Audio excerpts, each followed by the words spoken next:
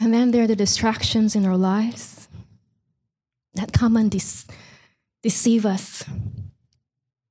The wealth and the worries. Oh Lord, what am I going to do about this? And what am I going to do about that?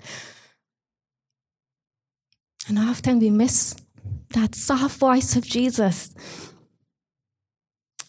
calling us to come apart with him. But oh, the worry weighs us down so much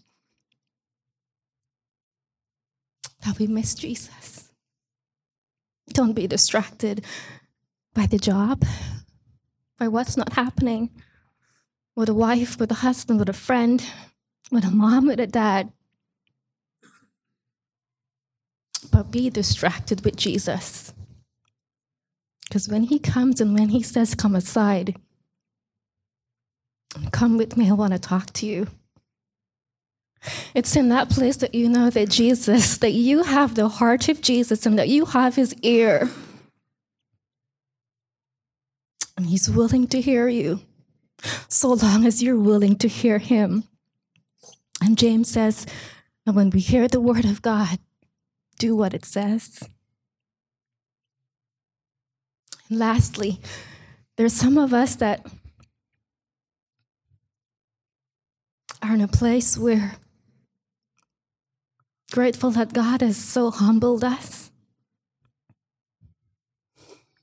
that our sin has so pierced us, but yet God has washed us.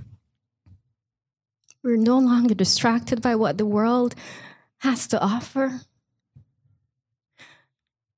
I just want to say that for those of you who are in such a place, that you can pray for those of us who are still in that rocky path, that are still being deceived, and that there is hope for a good, noble, and good heart from Jesus. So I welcome you today.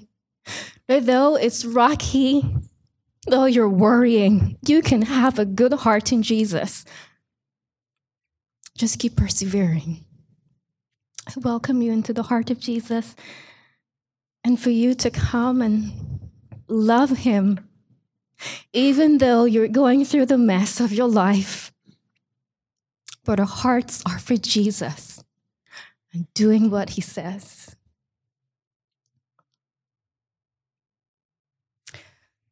Please feel free to come and share a scripture. How are you standing by faith that the Red Sea will part and that you will go into Canaan land victorious?